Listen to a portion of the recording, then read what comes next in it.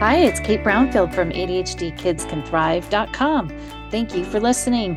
If you're enjoying this podcast, please like, comment, and share as it will help others find the ADHD Kids Can Thrive podcast. Today, my guest is Casey Davis. She is a licensed professional counselor, author, speaker, and the person behind the mental health platform Struggle Care. Please enjoy our conversation. Hi, Casey. Thank you for being here. I'm looking forward to talking to you. Thank you so much for having me. Yeah, you're welcome. Okay, let's get started kind of from the top. I'm really curious. You have ADHD yourself, and you grew up obviously as an ADHD'er. Is there anything that you can share with us just kind of on your own personal journey of what you've learned growing up with ADHD? Yeah, I think the statement that I heard from a psychologist one time that best sort of helped me to understand my ADHD was they said that ADHD is not the inability to pay attention, it's the inability to regulate attention. And that our attention regulates around things that are novel, things that are urgent, things that are interesting to us. And that really made a lot of sense to me because in a lot of ways, I didn't look like a lot of what you would picture for ADHD. And the reason for that is because I really liked learning. I went to a really great school with great teachers that made learning interesting. And so I would go to class and they knew that I had an auditory processing disorder. So they were always putting me in the front row. Okay. So there wasn't enough stuff to get distracted with, A, but B, I would listen to my teachers and I would comprehend everything they were saying. And I would make connections in my brain with all of the various concepts they were giving me. And then they would assign homework. And I would look at the board and I'd say, I'll remember that. And I wouldn't. Or I'd write it down and then I'd put it into my backpack, never to think about again. And every day I was going into class and they were going, all right, hold it, hand in your homework. And I was going, oh God, like I have literally not even thought about this until the day before. And I'm wrestling around in my backpack, pretending like, oh, you know what? I can't find it. I did it, but I don't know where it is. So that was my experience. I did not do any homework outside of class, but I always understood the concepts. And therefore, I always got A's on tests. And the ways that they weighted grades in those years were that if you got A's on all the tests, you could get zeros on every homework assignment and still pass the class. Okay. So you never got called out for... Succeeded. Yeah. Okay. Very interesting. And did you like learning every single subject in school? Everything except math. Yeah, that's great. Because math has no concepts that relate to other concepts in my mind, like a little web of things. And because I also have a learning disorder with numbers that interacts with my ADHD, and like my working memory is so poor that, if we're doing long division, just being a few inches down on the page, if I'm carrying a number, I don't remember what that number is by the time I get down to write it down, and I write down the wrong number. And so in math, I was constantly following the correct steps to the equations, but not doing these small calculations correctly, the adding, the subtracting, the small things in there. And so I hated math. Right. Because you always had an error for just one little tiny mistake, right? And the whole thing's wrong. Yeah. And I could logic my way through most things, but I didn't, because it was hard for me. It was boring and I didn't pay attention. And so then I just started to fail math. Yeah. Okay. All right. So school actually helped you regulate yourself. It's essentially how it went for you. The structure of school. Yes. Okay. And outside of school, were you able to regulate yourself? No. Okay. That's why you did do your homework or what have you. Yeah. Mm-hmm. Okay. No, not at all. I couldn't create structure outside of school. I watched a lot of TV, like almost obsessively, which is not really causal. It's just like the result of like, that was very regulating to me. I would watch the same things over and over and over. Yeah. Okay. And probably in this day and age, that's the kids watching the YouTube, right? Yeah. Right. It's very calming, I guess. was Not for that it's me. necessarily good for everybody, but it can help you regulate. Okay. So I thought in your journey, which was really interesting, is something that substance abuse and ADHD can definitely go hand in hand. And on your social media, you talk about how you were addicted to alcohol and have overcome that substance abuse habit. So I really was curious about the wisdom that you could share with us on what you learned from that experience could pass on to other teens and young adults with ADHD who may be struggling with substances. And really Yeah, for parents who are trying to parent a young adult or teen through this period of time and how to help them and support them. totally. I think one important thing is that I wish that I would have had more help with structuring things outside of class. Like, I wish that somebody could have just told my parents directly what the homework was, or somebody could have written it down for me and handed it to me.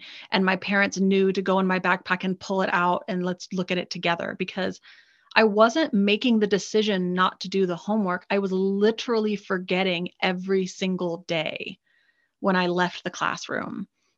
So like, I wish that before treating it like a behavior issue where Mhm. we just put more and more punishment for not doing homework, that we would have intervened as if, it was a competence issue. And I could not have said at that time, well, I just don't remember, or said it in a way that would have sounded like I wasn't just making excuses. Right. And so, it's not like your kid's going to voice it the way I'm voicing it. Because you're mature and grown up now. Yeah. Right. Okay. That's really great advice too, because I think parents get in this pickle of comparing their child to a typical child. And then you listen to what the teachers and experts say of kind of like certain benchmarks kids should be hitting at certain times in their life. And so if their ADHD child is not hitting that benchmark of, let's say, doing their homework or writing down their assignments, I think as Mm-hmm. a parent, you get kind of like, you go into this internal struggle of like, well, should I be helping them or should I let them fail? Yes. And I've been Right. there as And a how, parent for sure. I think the other biggest thing is like, don't let your gifted ADHD kids fall through the cracks, yeah. because we will succeed. We will get good grades. We will do well, but nobody's noticing that we are lacking all of these skills, and we are overcompensating for those skills with giftedness and high intelligence and intuition and logic. But eventually you get to a certain grade level where you can't do that anymore, and you can't master the subject matter anymore because you never built the foundational skills. For example, on how to study. I didn't know how to study, on how to create structure outside the classroom, on how to do even like basic math skills, because I was literally just logicking my way through math for so long that I wasn't Yeah. learning how to actually do them. And then you got to these higher equations where you couldn't logic through it anymore. And so don't say to yourself, well, they're doing well in school, that they don't need accommodations, or we don't need to get testing, or it's not affecting their school, because it may eventually catch up to them. Yeah. And it usually does. And I think you're pointing out once again that ADHD is not an IQ problem. It has nothing to do with somebody being intelligent or not, right? Mm-hmm. ADHD kids are intelligent. That's not the issue. Right. Okay. All right. Yes. So tell us about substance abuse. Like, so ADHD kids can easily fall into this feeling of inadequacy, I guess. I liked what you talked about, how you always felt like you were different, which may have been why you were numbing out on alcohol. Yeah, it's hard And to, I that, mean, I know that there's a big overlap and correlation between ADHD and addiction. It's hard to draw a one-to-one comparison because like everyone's life is so complex. You also have yeah, trauma, and you also have environmental factors and genetics and all these things. But to your point, yeah, I did always grow up with a sense of feeling like I didn't quite fit in, even though I was popular. So on the outside, it doesn't look like I didn't fit in. I wasn't like a loner. I wasn't, but I still didn't feel like I quite measured up to everybody around me. yeah, And for me, when I started using drugs, it was the first time that I felt like here's an identity I can step into, that I know how to do, that I'm good at, that makes people like me. Okay. So maybe eased your anxiety. Did it feel Mhm. it helped you or did you find with your drug abuse that it was hard to regulate?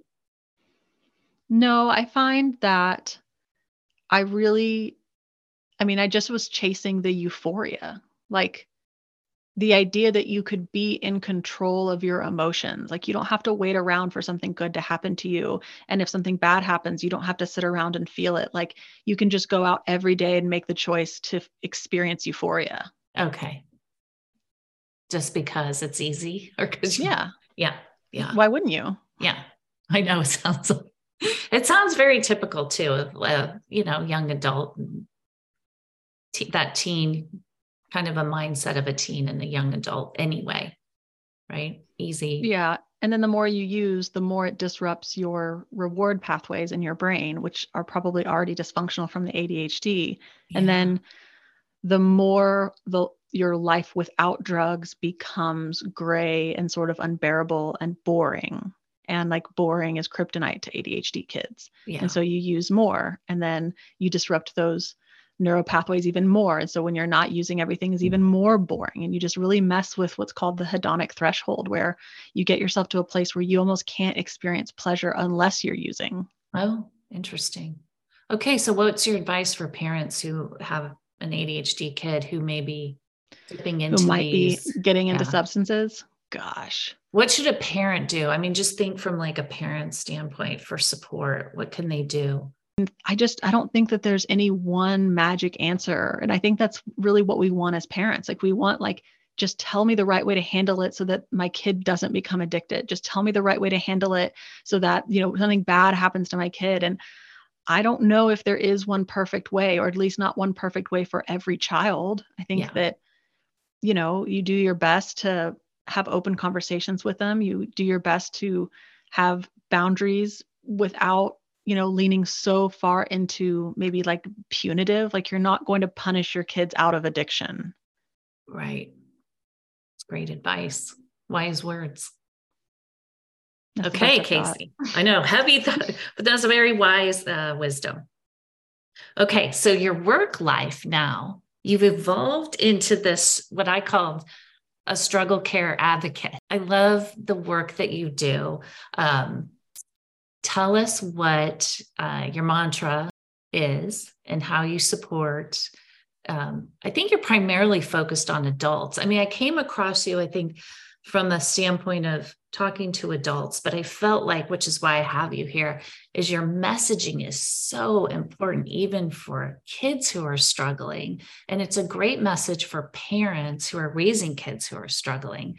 Because again, I think we get caught up as parents that our kids should be doing certain things at certain ages. And if they're not, they're failing. And so Yes. I love your message. It brought tears to my eyes. I must admit, I needed to hear that message. I needed to hear your message. It's a Thank you. great reminder as a parent on truly what's important when we're raising, humans that feel good about who they are and building their self-esteem to get through this life. So, okay, tell us what you do and your messaging. I'll just let So you talk. my message is that care tasks are morally neutral. So care tasks is anything from cleaning to hygiene to feeding yourself. And the idea that, how you do them and how good you are at them has nothing to do with being a good or bad person, has nothing to do with being a failure or success. And it's this message that, let's take back these tasks for what they really are, which is just ways to care for ourselves. Because for so many of us, they become this external measurement of being good enough, being a good enough adult, being a good enough whatever. And I think this does have a lot to do with parenting because, we want so much for our children to be responsible, because Yes. the ability to regulate enough to be responsible can create a lot of joy in your life. And there can be a lot of heartache if you can't be responsible or disciplined enough to do what you need to do to create the life you want. And so it's anxiety producing to see, and it doesn't matter the age, right? I sometimes look at my 5-year-old who's not good at picking up her toys and think, oh God, and so I always say, like, at the end of the day, the brain isn't done growing until you're like 25. And like, if I get my kids to the age of 18 and they have made their beds every day, they clean up after themselves every day, they cook for themselves, they do all these things. But the moment they're not under my structure anymore, it falls apart and they don't have a good relationship to those tasks. Like, the only thing they understand about those tasks is, this is what's expected in my mother's house. And if I don't do them, this happens. But if I do them, this happens.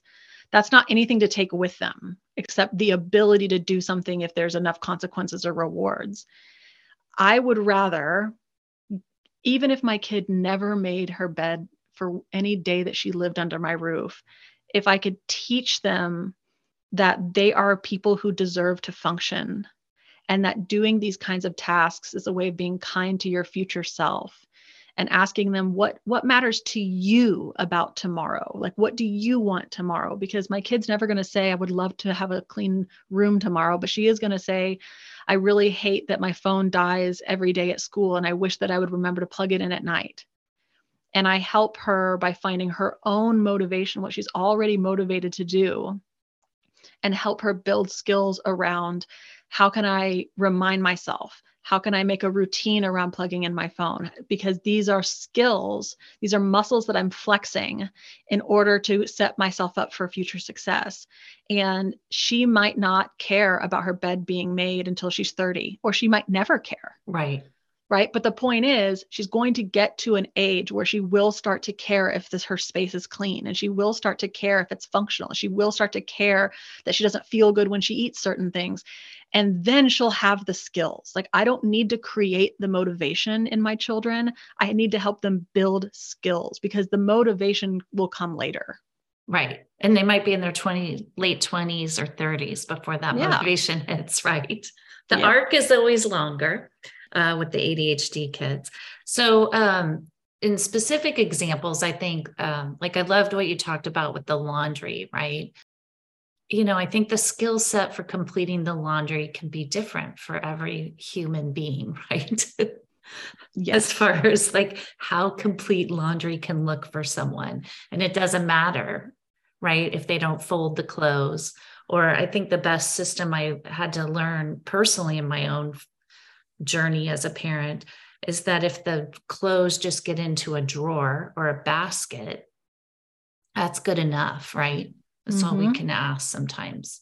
Yeah, I think if finding, instead of this wholesale condemnation on like, oh, why aren't you brushing your teeth, or why aren't you doing your laundry?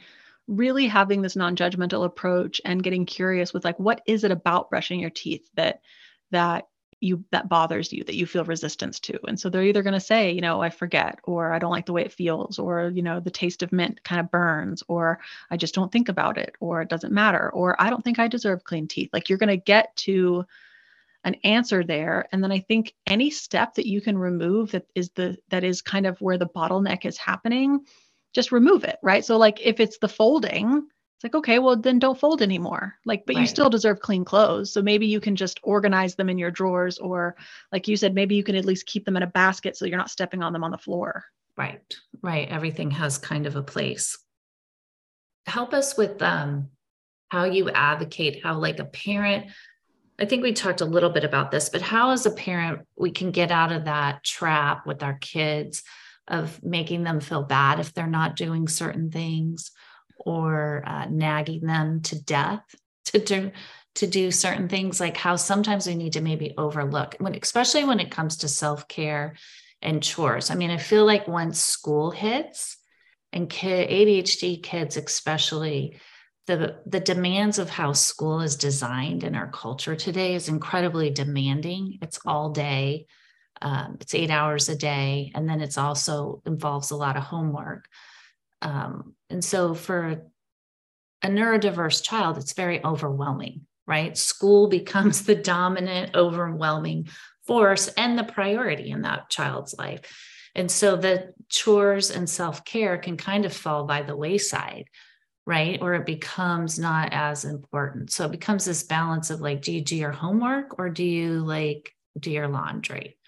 Sure. Or learn how to cook dinner? Well, I firmly believe that like I'm anti-homework. I don't think children should have homework until they're in high school. And I certainly don't think that ADHD children should ever have homework, because the amount of executive functioning that is required to get through school, that they still need when they get home. I mean, we have a number of resources in our executive functioning in our brain, and they're already using them to get through school. A lot of kids experience what we call post restraint collapse, which is that I've been using all of my resources to follow the rules and to tap into what's going on and to pay attention.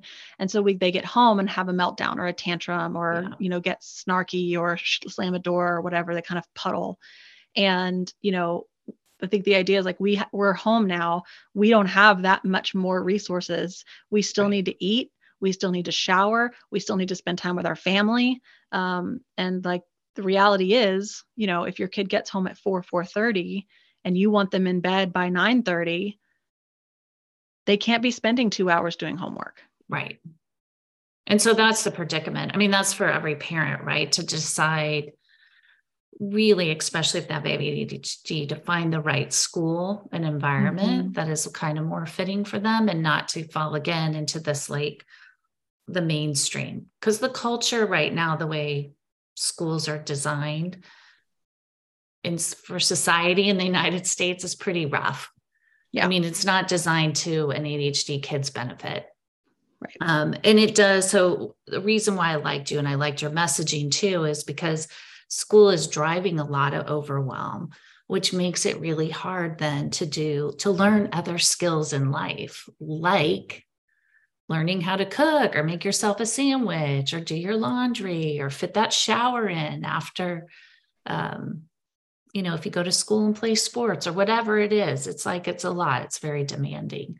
Yeah. And so sometimes that's why I like your message. It's like, okay to say, take a break, the laundry isn't the most important thing right now. I'm going to support you with the laundry. We'll learn those skills later, right? Yeah. You'll learn them as they come. Okay. So do you have any advice for how parents can meet kids with where they're at to build those skills? I mean, do you advocate for learning them as like for when your child is ready, or do you kind of believe more like developing them when it's age appropriate? So most people that are going to public school with an ADHD diagnosis probably have what's called an IEP, which is like an independent education plan, and or maybe even a 504, like accommodations. And the way those are structured is that, you lay out various goals or you lay out various accommodations. So like an accommodation in a classroom might be, instead of they get a quiet place to take a test, or they only have to do the front of the worksheet, not the back. They need these, whatever it is.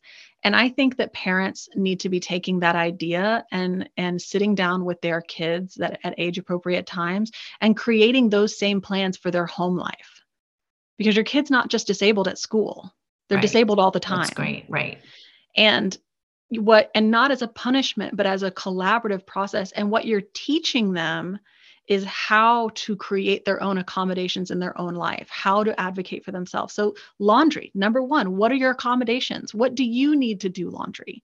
What goals do you want to do laundry? And I'm not saying you make it some sort of progress tracker at home, but what accommodations do you need? Do you need to switch rooms with your sister so that you're closer to the laundry room? Do you need a laundry basket on wheels because it gets so heavy and you just don't want to tote it around? Do you need to do chores around the house to raise money so that you can send your laundry to a wash and fold and get it back? Oh, there's a good one. I mean, people are always talking about like, well, when they're adults, they're going to have to do it. And it's like, actually, when you're an adult, you don't have to do a lot of that shit. Right. If you can afford it, you can pay for it. Yeah. And so that's a good skill to teach a kid. You want to mow extra lawns because that's not hard on your executive functioning, but the laundry is. Yeah. Do it. You want to hire someone to clean your room for you because Cleaning your room is overwhelming and stressful, but babysitting's not. So you're going to go babysit to get the money to hire someone to clean your bedroom for you. I mean, those are actual real world skills, and they will feel actually motivated to do those things. And they will have to teach themselves with your help. Okay, well, how do I get on time to my babysitting job? And where do I put my money so I don't forget it? And then that way you can actually come alongside them and help them with these skills about something they're actually interested in, rather than forcing them to do laundry and to learn skills about laundry. Because remember, their interest system is based on novelty, urgency, and interest. And so they don't have any of those things with that laundry. Right. Exactly. And I feel like most home chores are boring. I mean, I'm even bored. Yeah. It's mind numbing, so I guess that's a dance. You have some great ideas about how to help kind of make that more interesting. Or get your kids as you're trying to build the skills. Headphones so that they can listen to something while they're doing laundry, or they can listen to a podcast or an audiobook while they're cleaning their room. Teach them some of these little things that they can do to make those things less boring and less frustrating. Yeah. So they can learn the skill. Yes. The ever-ending dance. Okay. So Casey, we're almost done with your time. What would be your words of wisdom, just as a person with this as ADHD, but also your skill set as a therapist for parents who are trying to raise ADHD kids and help them get through life in a more positive way? I think that it's shifting our mindset to, instead of figuring out how we can kind of get our kids to go through something hard, that our first question should always be, do we even need to? Like, can we go around it? Can we still succeed? Can we still get what we need? Can we still be functional if we just found a way to go around this, right? So whether it's laundry, whether it's homework, whether it's grades at school, okay, maybe forcing you to try and do it the way that it's quote unquote supposed to be done isn't working. And there are going to be some instances where there is no other option but to do that, because the world is what it is. Right. But 8 times out of 10, you really can go around it. So it's non-negotiable that you wear clean clothes, but maybe everything else about the process is negotiable. It's non-negotiable that you go to school and that you learn, but maybe a whole lot more about that process than we thought is negotiable. Mm-hmm. Okay. So I know somebody's going to write in and go, but how, Casey? How do you do that? So if you're thinking about, okay, let me give you this scenario, because they'll say how, like, does your child in the morning need to pack their own lunch to go to school? How would you negotiate around that? Well, do they? Right. I don't know. Like, it's going to come down to the kid. I mean, how old are they? What is their level of functioning? What are they doing? Like, are they doing nothing in the morning, or do they just not want that? Do they not care? Maybe they don't care what they eat for lunch. Right. And also, like, how big of a battle is this? Like, is this, they'll do it if I remind them? Okay, well, maybe remind them. Is this, we're having knockdown dragouts every morning? Okay, that's not worth it. Right. We're not learning anything there. Right. And so then, yeah. And I think we as parents get frustrated because we feel like, well, they'll just learn that if they throw a big enough stink about it, I'll do it for them. Not necessarily. I think that they will learn that if they throw a big enough stink, you're not going to get into a power struggle with them. You may or may not decide to continue to pack their lunch, or you might decide, okay, I'm not packing it anymore. You're 16 years old. Right. I'm not going to get into a power struggle with you about it. I'm not going to force you to do it. Maybe that, and then having the conversation from like, okay, you don't like doing this. Okay, well, do you want to eat? Would you rather buy lunch? Would you rather do extra chores to buy lunch? Would that be a better solution? Like, do we really have to pack the lunch bag? Yeah. So I think it depends on the kid's age. I mean, there is no magical way to do this, and that should be good news. There's no magical way to do this. It's all trial and error. It's all just getting a perspective shift and trying from there, and just constantly signaling to your kid that you're on their team. Right. It's not you against them, right? It's you with them, and just realizing that you're not going to master everything today. That's why they're not going to go on their own tomorrow. Yeah. And I think, to your point too, to set up accommodations. in whatever that particular struggle is. I think that's the answer. It's like when somebody says, but how do you do it? It's in the accommodation, and it's okay to create an accommodation. And recognize when you're really doing something out of fear, because sometimes I'm pushing that they need to make their own lunch. They need to make their own lunch. They need to make their own lunch. And what's happening is that I'm projecting this fear that they're going to leave my house at 18 and never feed themselves again, or they're going to eat Doritos for the rest of their life and have a heart attack at 30, or they're going to write like XYZ, whatever. And the reality is like, we can't parent from that fear, because we could create that kind of projected fear from everything. Right. And the truth is, their journey of learning does not stop at 18. Like we said earlier, like they might be 30 when they realize, oh, eating Doritos every day really hurts my stomach. Okay. Yes. I was 31 with 2 children before I realized I actually care if my house is functional and somewhat clean.